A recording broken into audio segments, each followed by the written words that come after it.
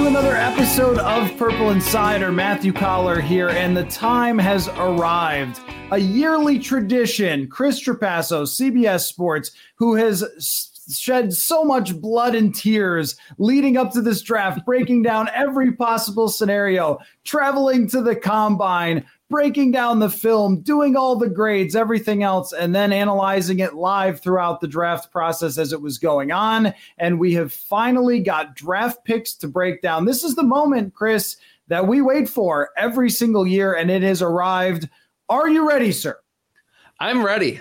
This is my favorite podcast to record every year. For as much as I love all the speculation and talking through evaluations as I'm making them and the combine numbers come in and we identify needs after free agency, I like talking about the actual picks. So now that we know where these guys were selected, what needs were filled, what weren't, who went too early, who went too late, who was the steal, this is actually a lot more fun for me and probably for you than like talking through mock draft simulations and rumors in March and April. I feel like if you ever watch one of those disaster movies like Twister or something, when it's finally all over and the people survived and they sort of like, or like in Speed, where I think Keanu Reeves kisses whatever her name is and they sort of like get together or whatever. That's not exactly us here, but I mean, we just like after the storm is gone, it's finally over. The Twister has passed. The flaming bus has finally been put out, and we are the survivors of draft season. So now we get to kind of have all the sun come out and break down these picks. I hope that metaphor made some sense. But why don't we do this? Let's go pick by pick for the Vikings, and then we'll circle back and talk about big picture and what you thought of some other teams and draft picks. But why don't we begin with Jordan Addison? I have spent days talking about how much I liked it. How did you feel about it? Well, this is what I love about my job is that I can't go back and do anything in hindsight with bias because my rankings are out there and the faithful, the hundreds of thousands of faithful Purple Insider listeners probably remember that I believe our first dual mock draft sim that we did, I think I picked Nolan Smith and you picked Jordan Addison. And I said at that time, he was my number 45 overall player. That's where he finished, my wide receiver 5. So I thought it was a little early, but even on that episode, I said, I didn't like the general idea that in first round receivers, maybe up until the last few years, if you get picked in the first round at wide receiver, you're the wide receiver 1. But I like that in Minnesota, maybe in LA with the Chargers, with Keenan Allen and Mike Williams, with some other teams, Jordan Addison would be the clear wide receiver number 2, or maybe even wide receiver 3 to begin his career. So because of that, I think it's funny. And I think on that episode, I talked about the parallels between his size, his game, his workout to Calvin Ridley and the Julio Jones situation for Calvin Ridley in 2018. I'm getting a lot of those vibes that we will see someone that won't get a lot of targets comparative to most first-round wide receivers just because of the presence of Justin Jefferson, but could have a pretty quick start to his career like Calvin Ridley did, despite not being very big, actually pretty small, and not being, in terms of on paper, a high caliber athlete. He runs good routes. He catches everything. Yards after the catch is pretty good despite those physical limitations. So it's just kind of came full circle that Jordan Addison kind of said, hey, I really model my game after Calvin Ridley, and I got legitimate Calvin Ridley vibes while watching him. Yeah, give me some more detail on the criticisms for Jordan Addison, because to tell you the truth, since I had targeted Jordan Addison pretty early on in the draft process, I like the pick. I thought that when I watched him at USC and I saw, a handful of games just watching Caleb Williams like everybody else and Kenny Pickett, he really made him a first round pick. I just saw this dude open all the time. And for me, it's really not much more complicated than that, right? Like route running, quickness. And I know that he's not a burner, and I know that he's not Quentin Johnston in terms of his size or his yak ability like that. He's not going to break a bunch of tackles and be Deebo Samuel, but I liked his game from that perspective. But also when we met him the other day, I guarantee you he's the smallest draft pick that's ever stood in front of us. A lot smaller than Justin Jefferson, a lot smaller than Christian Darrisaw, for example, who my first observation was, oh my goodness, this is the largest human being. But very, very small, very slender. And I don't think he has a frame that's going to get bigger. So I could see that. But give me some more details on things that he might have to overcome in the NFL. So here's what I would say with Jordan Addison, why he, I think, was universally liked and why I still liked him, but I was maybe a little lower. A lot of wide receiver prospects, and this is probably the case for any position, but a lot of wide receivers, they can have like a clear flaw. Like some wide receivers are just, they run 4.62 or 4.58, and you're like, that's too slow. He is just going to have no ability to get vertical. Corners aren't going to really be, afraid of that at the NFL level. Some aren't physical enough, clearly not. I don't get that sense with Jordan Addison that he has one clear weakness. It's just that he is a little bit smaller. He's a lot small. So physicality throughout the route, not just at the line of scrimmage, is a little bit of a concern. Yards after the catch, and what I've grown to realize is that in today's NFL, unless you are the most dynamic athlete out there, a Jalen Waddle, a Tyreek Hill, yards after the catch is most typically accumulated on a consistent level by that contact balance. You mentioned Deebo Samuel, A.J. Brown, Deebo Samuel, DJ Moore, Laviska Shenault. Those are the wide receivers that can bounce off linebackers, corner, safety. That's when you get the most efficient yards after the catch. That's not really Jordan Addison's game, but he is quick enough and he does have the vision to create after the catch. So I'm a little concerned about yards after the catch and the contested catches because he's pretty small. He's not a 41-inch vertical guy, doesn't have a gigantic catch radius. I'm slightly concerned about if Kirk Cousins does give him a lot of opportunities that he's certainly grown accustomed to doing with Justin Jefferson, on those slot fades or those back shoulders or, digs over the middle where there's that corner kind of in his hip pocket. How is he going to do in those contested catch situations? A little bit concerned in that area. I don't think he has bad hands. I think he did make some difficult grabs at Pitt and USC.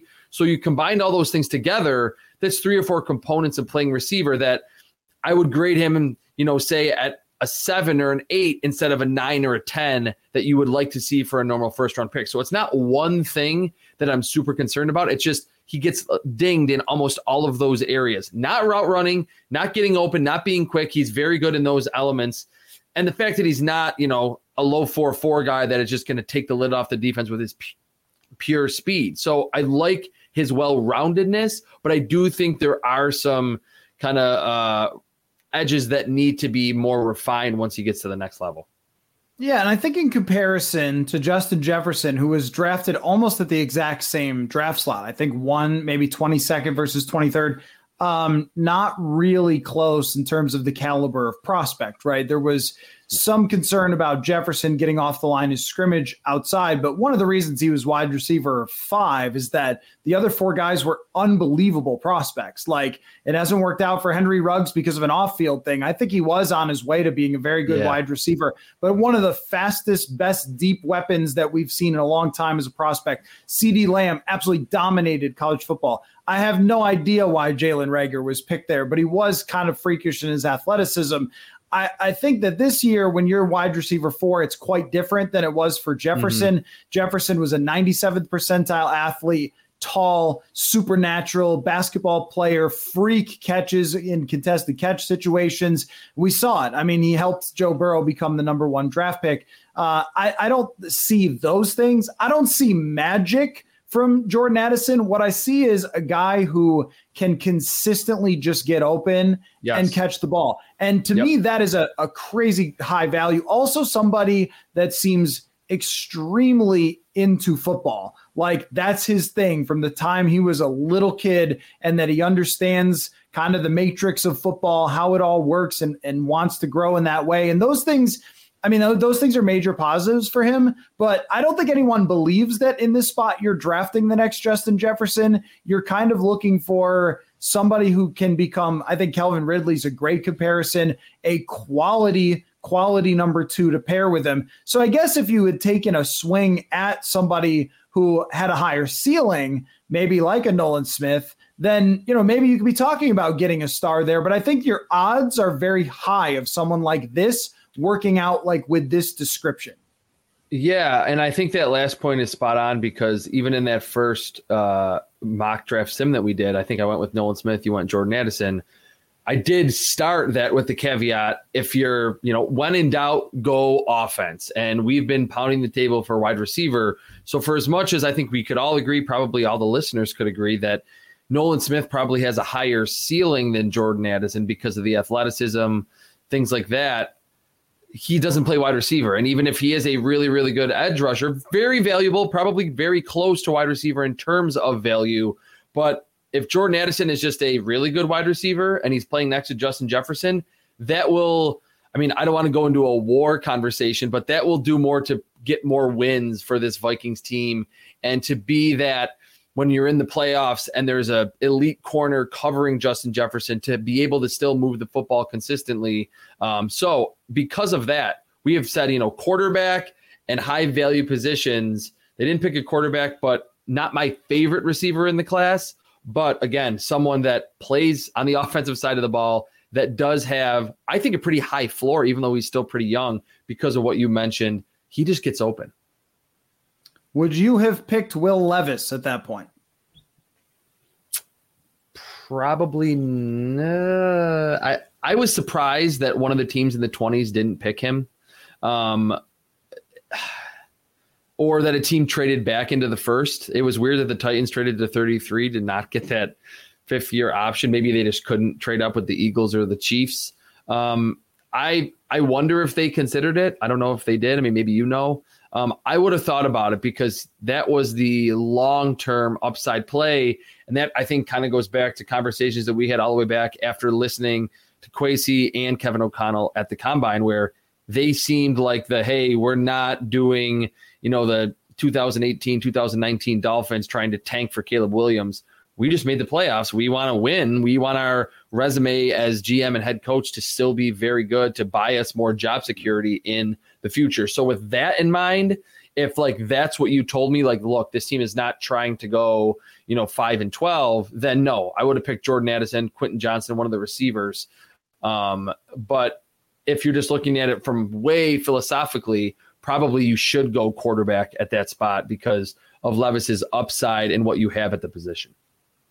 Yeah, I think that they viewed him as a Brady Quinn, and they just didn't see it with the throwing. And look, repeatedly through the process, there was breadcrumbs left by Kevin O'Connell when he kept saying accuracy, accuracy, accuracy. And it was like, okay, I think we know what you're getting at, but I wasn't sure if it was smoke screening. Everything I heard was that they didn't like either quarterback. And, but I wasn't reporting that. It was just kind of the buzz, and you never really know.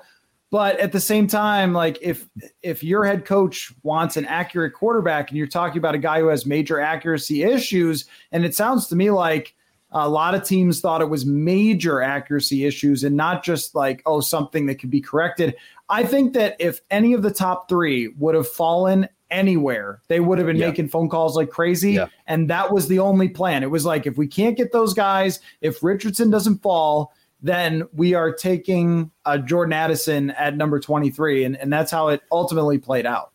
And what's good about that is that you and me, and I'm sure other guests that you have on, talk about, this Vikings team, or just teams in general, picking in the 20s, or if you have a Kirk Cousins type, or you literally have Kirk Cousins as your quarterback, should always be thinking about the quarterback spot. That's good that the Vikings really looked into the quarterback market in this class, but it's easy for me now to say, hey, maybe they should have looked at Will Levis. If your head coach or former quarterback is preaching the importance of accuracy, and they do their homework on the quarterback class and just do not like a quarterback, again, it's easy for me in theory to say, hey, just pick a quarterback because, that's a high or the highest valued position. It's another thing to actually be in the war room and say, we're just going to pick a quarterback that we don't like at all because he's a quarterback. That is where the football theories, the draft philosophies, and the logistics of an actual team build kind of clash where I think maybe some GMs and coaches are like, look, we can't just pick a quarterback that we don't believe in just because he plays quarterback. So as long as the Vikings were like, all right, let's start at ground zero and watch Stroud and watch Young and watch Levis and watch Richardson, maybe even Hendon Hooker, and then maybe dwindle it down to only the top 3, then that's totally fine with me, because you can't put your job on the line with the quarterback, even at 23, that you don't believe in. And if they didn't believe in Will Levis, which I don't think is crazy because he was by far my QB4 in this class, then I'm fine with them not taking him. Well, I was just going to say, last year when we talked on this very same pod, you were a little down because you liked Malik Willis more than the league did. And I think that all the other quarterbacks you didn't think were really first-round picks, maybe Kenny Pickett, but it was really him who you liked from his tape. And then the NFL said, no, we don't like it for his tape. Now this year, you were number 1 on Anthony Richardson, and he's picked 4th overall. So that's right on. And CJ Stroud, I think it was your order was maybe Richardson, Stroud, and then Young, or was it maybe Young second? Yep. Okay, it was Stroud. Okay. So, but Levis was a distant 4th. So you very much had this. Why do you think that the mock universe in general did not? Like the ESPN analytics that they kept showing were not really well explained by the broadcast. No. But part of it is, largely based on mock drafts, scouting reports. And that's why they had expected him to go somewhere between number 1 and number 8. And when he didn't, it was very surprising. But maybe not surprising to you who evaluated him kind of far beyond the other guys. So why do you think there was that disconnect? I'm not sure. I think we are in a phase with QB evaluations because of a lot of the elite quarterbacks that if you have a big arm and you're decently athletic, you're going to get pushed up the board regardless of how bad your final season is. And it's kind of like you could look at it 2 ways and say, hey, look, like when he had NFL talent, Wendell Robinson with him, Dorian Kennard, who was like, I think a 4th or 5th round pick by the Chiefs last year, offensive lineman. Look, he can be like this guy that's on the first round radar. Those guys were gone and he didn't really elevate anyone. He threw more interceptions, just wasn't as efficient as a passer. To me, that final season is what I pay most attention to. You're not going to say, hey, look, back 4 years ago, he was really good, or 2 years ago, he was really good. So to me, it seemed obvious that he was like a tier below those top 3. But I don't know. I guess a lot of other people were just clinging to the upside that I thought was a lot more apparent with Anthony Richardson. Yeah, no, I agree. And I think I said this maybe on a pod that we did at the Combine, where when I watched Anthony Richardson for one half of football, I was like, whoa, not whoa as in all the stats are perfect or whatever. And sometimes throws would go directly into the ground or sail on him. But he ran for a touchdown against Utah. And I went, oh my gracious, that is a NFL player right there. And that never happened when I watched Will Levis. I saw a few of his games and I was like, you would have to tell me. You'd have to be like, oh yeah, the league is saying or the mock drafters are saying he's, a top quarterback. And I think even just like the smell test, it never quite passed it. But just like with Malik Willis, I think a lot of people thought, well, if he's got a big arm and he's got athleticism, the league is going to like him because they have with guys like this before. But I think we've also seen a lot of similar players drop, and it shouldn't have been that huge of a surprise when it happened. So let's move on to Mekhi Blackmon. Yes. If there is any controversy to be had, it's this pick. However, I'm planting the flag on this one, Chris, and saying that I think it's a good idea because I think that he fits with what they want for Brian Flores. I think that was really important with this guy, and that sort of trumped anything else in their process, which I'm okay with. But as a player in particular, well, give me your take on the pick, and then as a player in particular, kind of what you see from him. All right, this is full transparency. I always talk about my scouting grade book. It's a formula. It's a Google Sheet system that I have created. I've done it since 2019, so this is my 5th draft class. This is a player, and it happens on either ends of the spectrum. Mekhi Blackmon was a player that, and I could read my scouting report. It's super long. It's probably not good for the podcast. It'd be boring.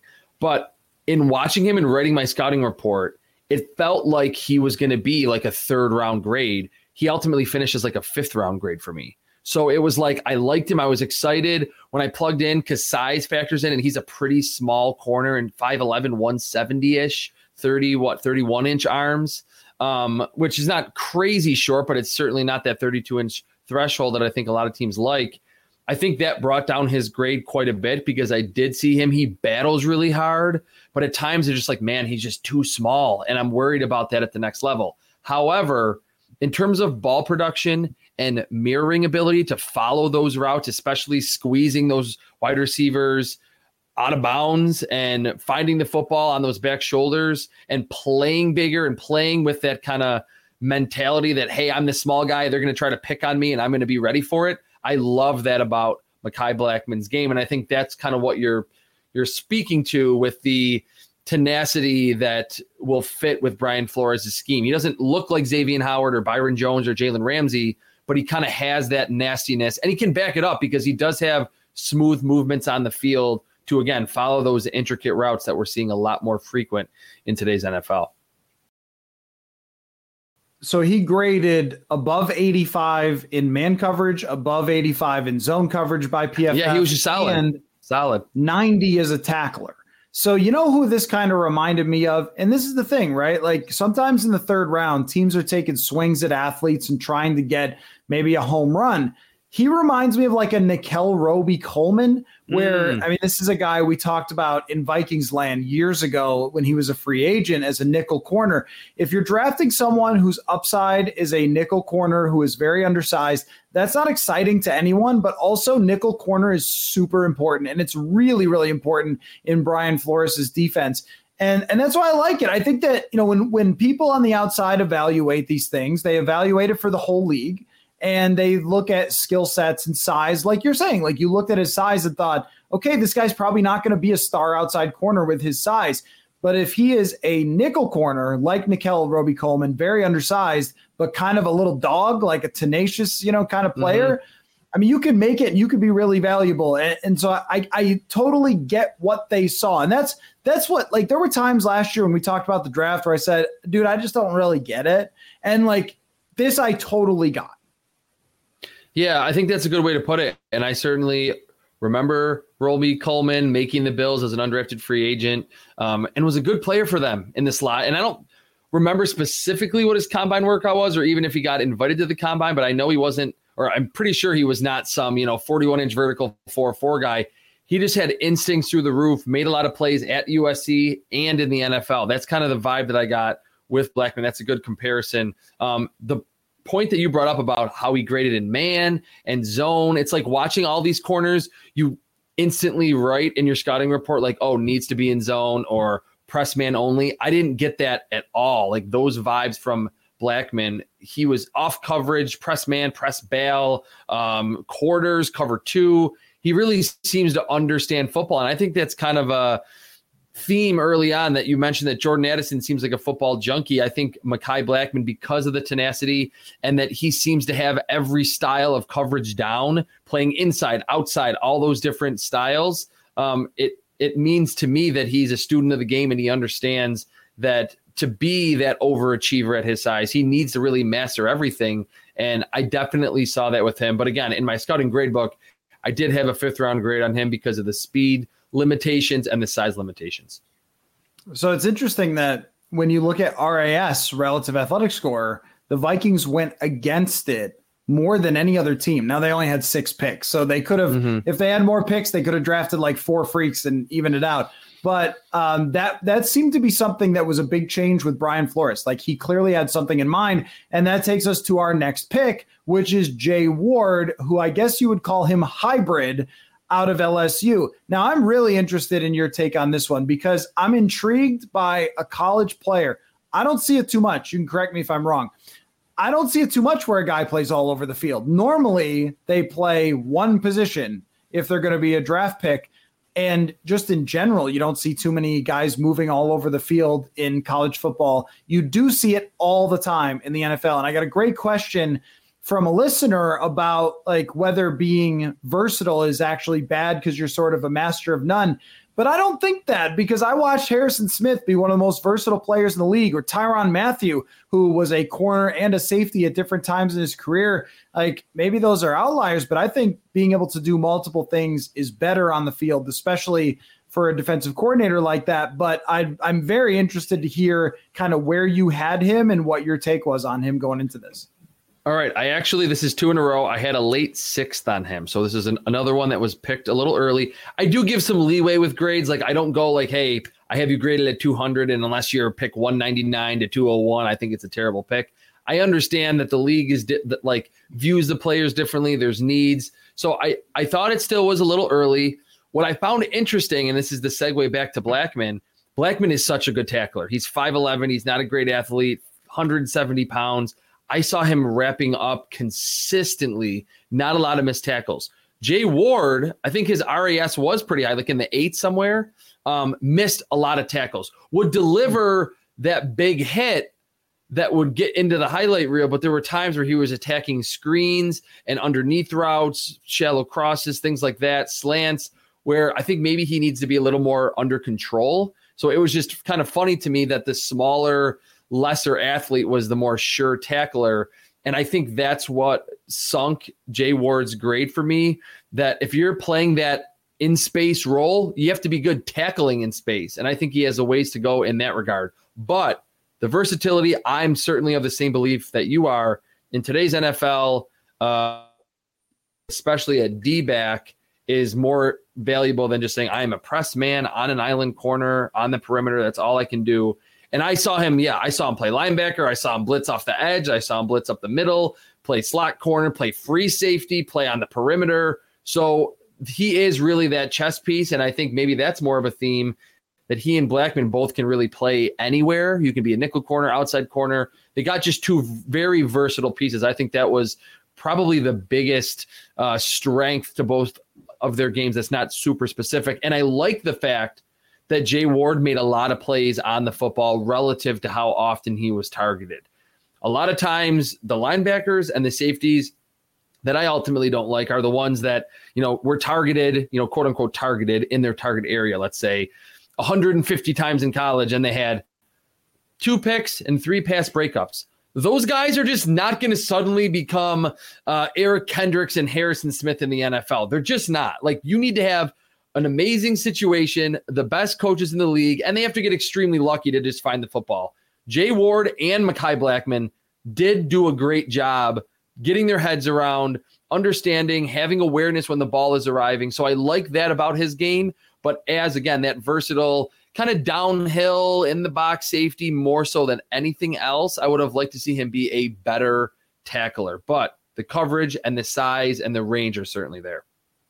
Yeah, I mean, I think that they just valued fit so much in this draft, and that makes sense to me. I also think that for both of these players, you mentioned it with Blackman, but football IQ would be very high on their list of things, because it is such a versatile defense. I know that word, we're like beating it to death, but that's really true when you look at it, like asking players to line up all over the field, asking lots of players to understand blitzes. And I remember Jordan Hicks told me last year that to be a successful blitzer, you really have to understand blitzing and understand where you're supposed to be, the techniques, the blocking schemes, the skills of the other player you're blitzing against. And if they're going to do that a lot with guys like this, like Eric Rowe, and I think it was Brandon Jones in Miami, they used these 2 guys as versatile pieces. I wrote about this, how they lined them up. It was like 40% of snaps over here, 20 over there, 10 over there. And when you see like Jay Ward doing this, you've got to think that he was able to understand all those positions at a college level. Doesn't mean for sure he'll do it at the NFL level, but it's not a bad bet that he will with the previous experience.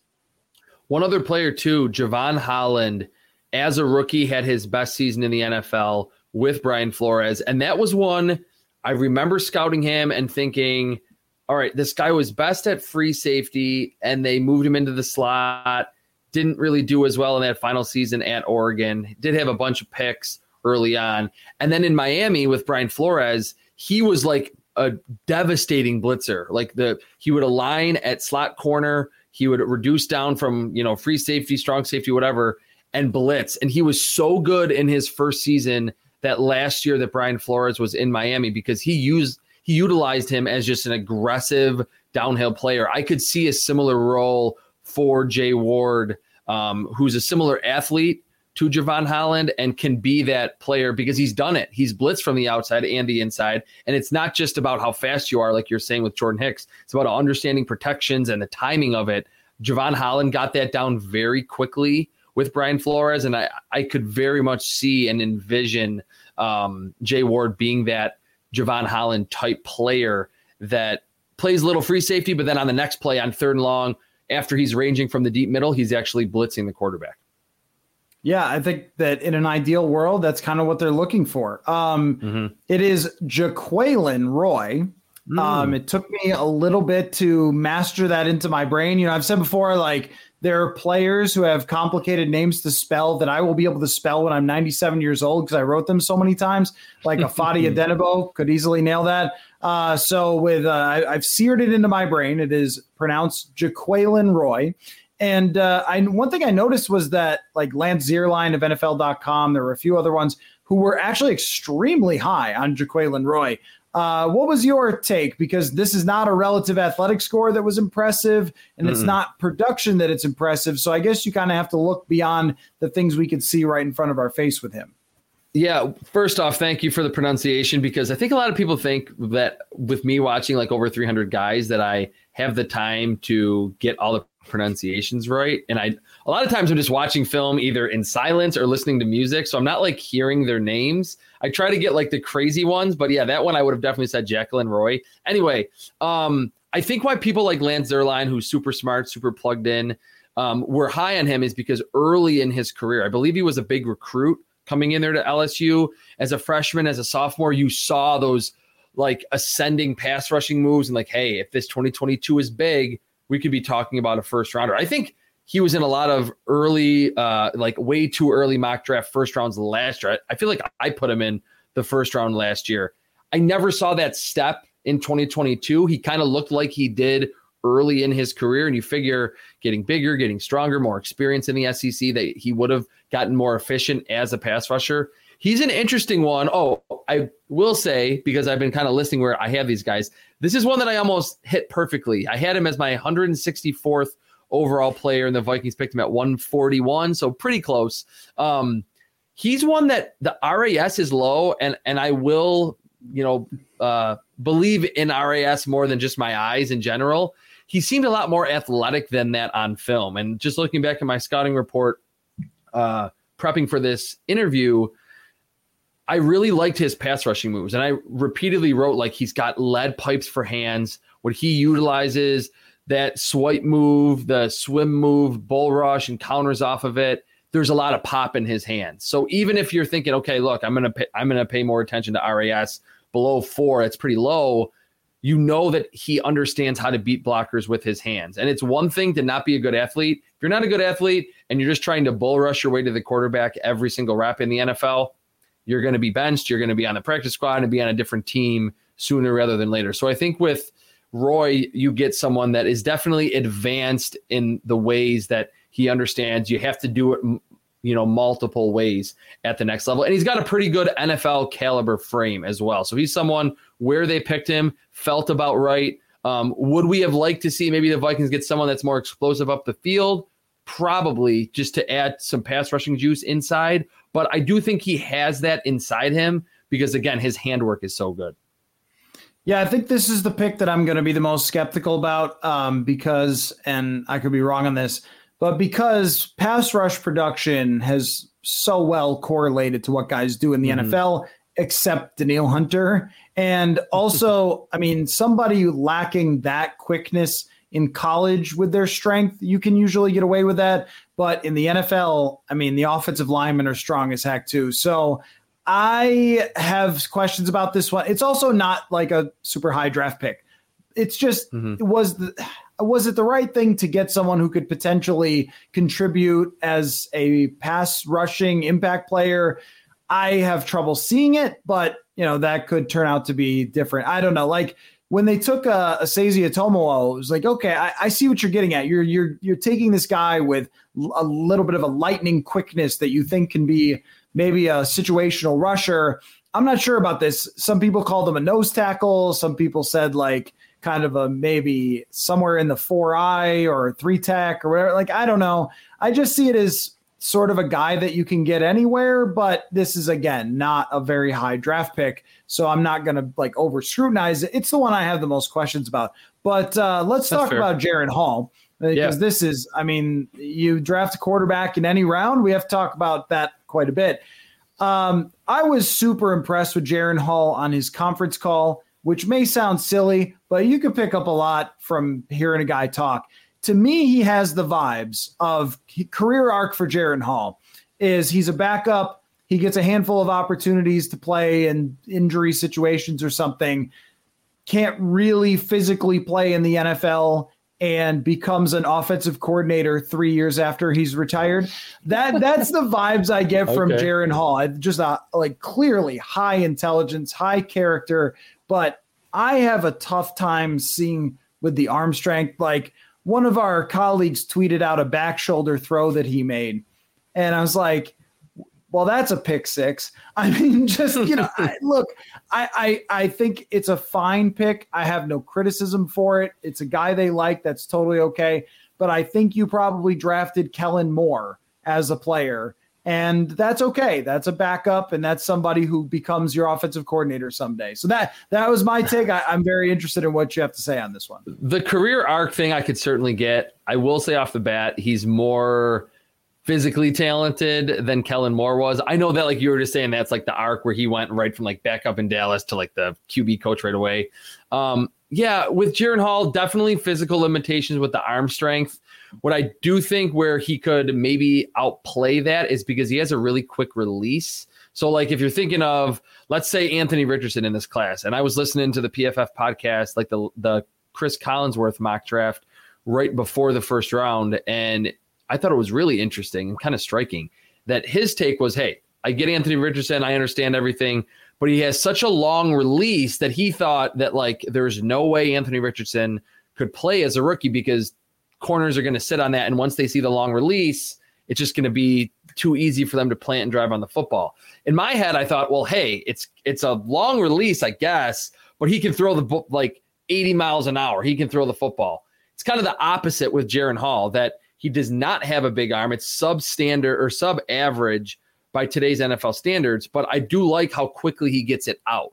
Underneath, intermediate range. I don't think, like you mentioned, that back shoulder, you don't really want him stretching it vertically because those back shoulders will probably be pick sixes. What I thought was interesting, too, for my scouting report and how it pairs with the Vikings, he's mobile. He has good athleticism. I believe he tested pretty well. But I also wrote he's not a very natural playmaker. He's not anywhere close to like a Bryce Young or even a Zach Wilson. Like Zach Wilson, that final season at BYU, he had some like 40, 50-yard runs where he's making guys miss. That is not Jaren Hall. But I think on the boot action, he's going to be very smooth. He can operate that, get it to the tight end in the flat. That is kind of a staple of the offense. So I think that was another one that was more like, hey, this is a nice fit for us. We understand that he's not going to ever replace Kirk Cousins and be the long-term answer.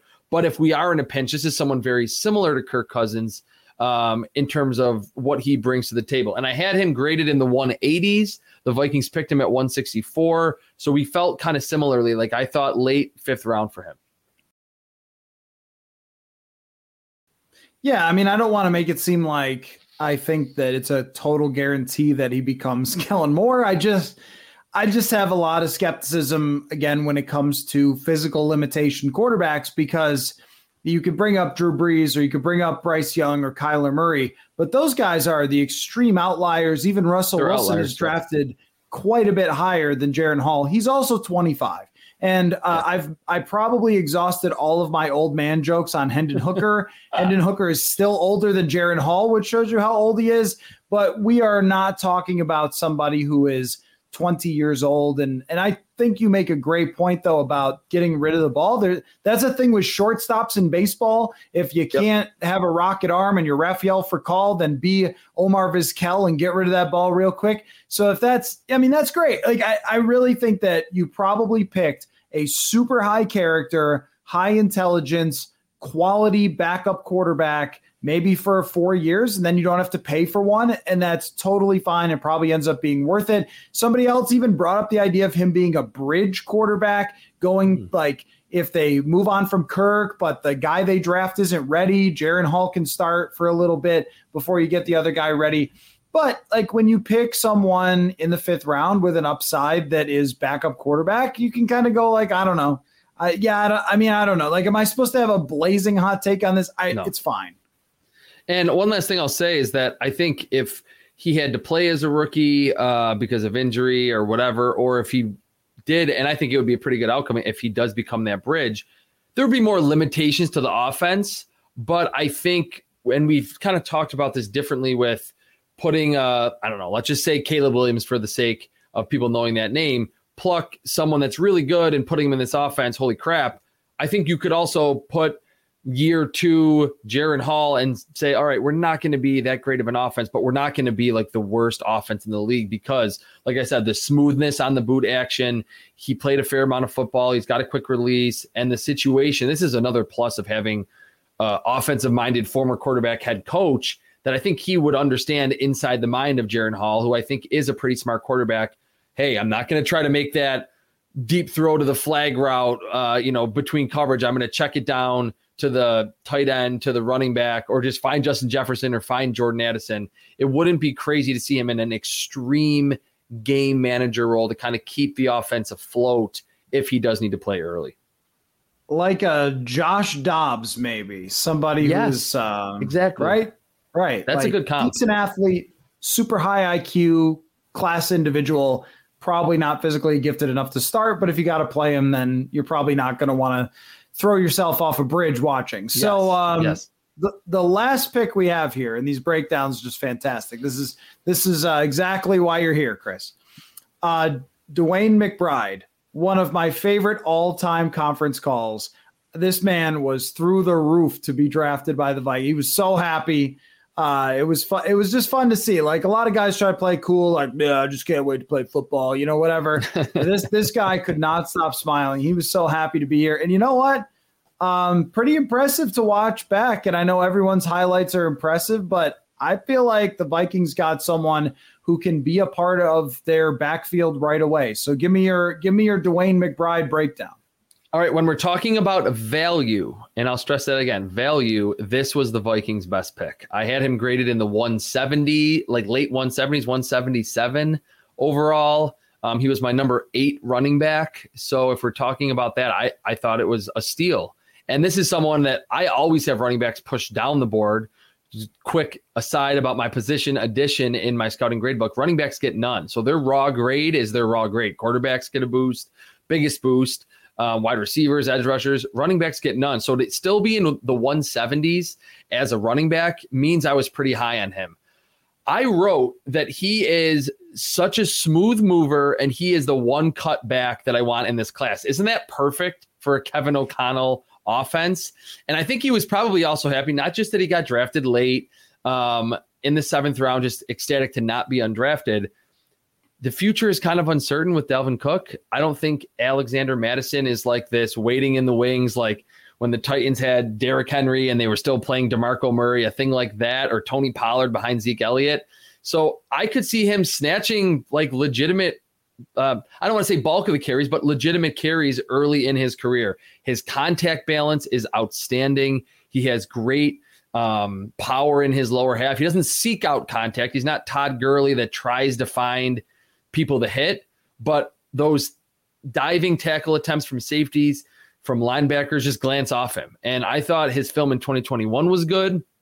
I thought it was even better in 2021, got a little bit more juice to his game. He's not going to hit home runs, but I really liked him in terms of forced missed tackles. He was up there in terms of percentage, as with a lot of the backs that went way in front of him in this draft class. So to me, like for value, for draft philosophy that I've talked a lot about, and maybe it's kind of silly, this is what you should do. You should look for a Dwayne McBride in the 6th or the 7th round almost every year. And we've seen it a lot with guys. And I mean, I can't think of them all off the top of my head right now, but even Aaron Jones was a 5th round pick, and he's gotten like 5 contracts by the Green Bay Packers. So I think you can get really good players at that position late. This was one of them in a situation with the Vikings that they might need to kind of lean on a very talented, fresh-legged running back as early as this season.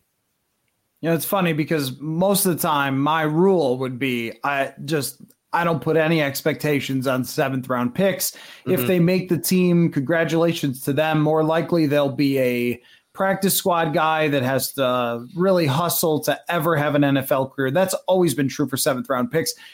With this guy, I think it's not even unreasonable. Like, watching players try to tackle him was like trying to, if you ever tried to like jump on a basketball in a pool or something where it just like pops out away from you. Very good. Like that's watching people try to tackle this guy. It was exactly like what you would think a great running back would look like in college, where no one can really take him down. So I mean, I think that, you know, with this, versatility probably isn't going to be his thing. This guy's going to run the football, and that's going to be it. But that's okay for where they got him.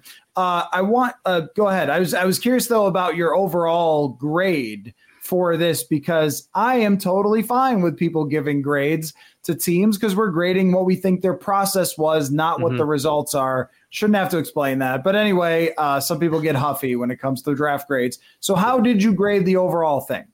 Very quickly, I will say, just so it's not just all heaping praise on a 7th round pick, did not catch a lot of passes at UAB. That could be a problem. I think you just spoke to that about the versatility. And he's not going to hit 70-yard touchdowns. But I thought there was more juice from getting the handoff through the second level, first level of defense, second level of the defense this past season.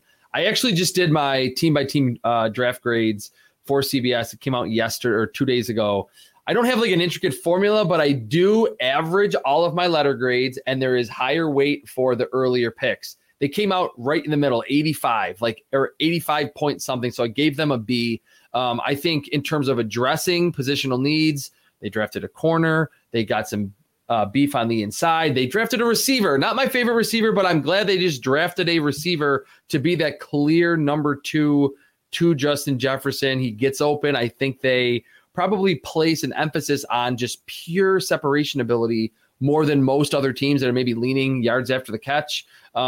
Getting the running back late, that's exactly where I think you should pick a running back. A potential backup or QB3 that has the ability to play right away. I almost like the fact that Jaren Hall isn't this high upside project where, oh my God, he needs to play and what are they going to do? I like that he's relatively high floor given his age and his experience. So I think it was not the greatest class, not like close to one of the worst classes, just right in the middle, a solid B for this Vikings class. You gave it the same as I did. I liked a lot of the picks, but I don't think that anyone is thinking right now, oh my gosh, they just forged the path to the Super Bowl. No. But also it just, to me, like cohesive and thematic. Mm-hmm. And that was what we were looking for last year from Kwesi Adofo-Mensah and didn't get. And this time we did. It made a lot of sense to me. And that's the best way I could put it. So even though it didn't blow my mind, even though they didn't get all 10 out of 10 relative athletic score athletes, and somehow they picked 2 defensive backs that I didn't include in my draft guide, which I was like, how is this possible? I tried to include everyone and they still picked outside of those guys. But I would say solid. How about this? So when I was doing the draft grades, I realized, and this has probably happened before in NFL history, but they had a draft full of abbreviated team name players. LSU, USC, UAB, BYU. I was like, wow, that means absolutely nothing. But I thought it was hilarious when I was looking at what schools they went to. I was like, is there some analytics to that where they're just picking these abbreviated schools? No, I'm kidding. But it was a good, very calculated draft. I think you saw the GM take that next step and navigate the draft better than what he did last year. Okay. I know that we've gone into great detail here, but we call it the epic for a reason. So I do have just one more question, but I wanted to say that to show the humorlessness of social media, I tweeted after their third pick, I was like, oh, they just picked guys with the letter J. And people are like, well, what about Malik Black? Is like, I meant today, but like, guys, please get a hold of yourselves. You're going to be shocked to find out I wasn't serious that they were actually targeting guys with the letter J. Get a hold of yourself. Social media. People are like on edge during with Twitter and the draft. I mean, they are jacked up. The consensus board. We won't get into that, but it was really curious about your sort of the most intriguing, highest grade, lowest grade. Give me those. Okay, I'll start with the lowest grade. I could probably go with a different team, but I've mostly said and written about the Falcons, just the Bijan Robinson at 8 overall because of obvious reasons. Not the player, it's the positional value, the replacement or the replaceability of the position. Matthew Bergeron, they picked right after that. I get it. It's a tackle. It's a premium position. I didn't think he's ready. I don't think he's ready to be a high caliber player. I know they have, Jake Matthews and Caleb McGarry there, but it's like, why are you picking a backup offensive tackle at 38 overall? Love Zach Harrison. I'm trying to remember all these off the top of my head. I like Zach Harrison, the edge rusher from Ohio State. Clark Phillips is a good corner from Utah, but very low-level athlete, tiny, short arms. Maybe he overachieves, but I didn't see someone that was that good in coverage to pick him in the 4th round. So I just didn't like what the Falcons did. They were in that prime spot to be like, hey, we're going to trade back from 8. We're going to make 9 picks here. We're going to still pick a good running back, a Tajay Spears, a Jahmyr Gibbs, a Dwayne McBride later in the draft. And they pick Bijan Robinson at 8 after they just got a 1,000-yard season from Tyler Algier, a 5th rounder who used to take handoffs from Jaron Hall at BYU. He averaged almost 5 yards a carry as a rookie. They have Cordarrelle Patterson. They, of all teams, should realize, we can just have anyone back here and get 1,000 yards from them in this offense. So I didn't like what they did, and the Patriots class was very strange, not picking a receiver until the 6th round. Kayshon Boutte from LSU, that was kind of strange to me. They traded up for a kicker in round 4, which is like a draft, like cardinal sin of the draft community. They also drafted a punter. So the Patriots class, it's like Bill Belichick doesn't really care. He has obscure drafts every year. So those two, in terms of worst drafts, in my opinion, and I'll be quick on the best. Denver Broncos, they only had 5 picks, and I think you mentioned it. It's a great point that usually the teams that have 14 picks were like, what a great draft. The Broncos only had 5. And I love Marvin Mims in round 2. He's a speedster, good after the catch, smaller. Drew Sanders in round 3, that a lot of us thought he could go in the 1st round. Not a great tackler, but if they let him rush off the edge, he can be really, really good on that defense, and they need another edge rusher. I loved Riley Moss from Iowa as a corner. He's twitchy. He was very productive for multiple seasons. And J.L. Skinner, the safety from BYU, big, very explosive, very rangy, also very productive. Just didn't work out during the pre-draft process. So I really liked what they did. Can say the Eagles and also the Pittsburgh Steelers. Darnell Washington, Keanu Benton seems like a classic Pittsburgh nose tackle. Pretty athletic, can get up the field, explosive hands. And then Joey Porter Jr., not just because of the story. I think he was kind of worth being a 1st-round pick, and technically he was the 32nd pick of the draft. So I think the Steelers did a very good job as well. But the Vikings, again, right there in that B to B plus range. Well, I wanted to say that you have a pathetic relative athletic score yourself. Your arms are short. You have no height whatsoever. I've seen you run. It's not great. Your flexibility, the oiliness of your hips, pathetic. And you're not quicker than fast. You're neither. No. But here's what I'd write on my Chris Trapasso scouting report. Your work ethic is out of this world, and you bring a ton of heart, and you bring a ton of football IQ and knowledge to this podcast. It has been invaluable throughout this process for me to listen to you and all of our audience to get prepared for this draft. And I just can't say enough how much fun we had along the way. Loved having you at the Combine. Hope we could do it again next year. Just a great time, man. I looked forward to this every single week and can't say enough how much I appreciate it. We will certainly get together, talk about preseason camp, rookies who are emerging or whatever and things like that. but it's like bittersweet to have reached the end of our time once again doing these weekly podcasts. So again, thank you so much for everything you brought to the show. Can't thank you enough. Really appreciate it, man. Yeah, man, it's been awesome. It's been an honor every week. I've looked forward to it every single week. To be able to just rant about draft philosophies and someone actually listens and it's on a podcast has been a dream come true for me. And yes, every year I hope we get to do this. And I'll be definitely following the Vikings, their young players, guys from the last couple draft classes, and definitely rooting for Dwayne McBride because he was the one that I labeled as a legitimate steal in this draft class. All right. Thank you so much again. And thank you, everybody, for listening to Draft Season. We will continue to have some more breakdowns from other analysts as well, but nothing quite like the level of detail of this from Chris. So follow him, Chris Trapasso, on Twitter, cbssports.com, and we will catch you all next time. Thanks again, Chris.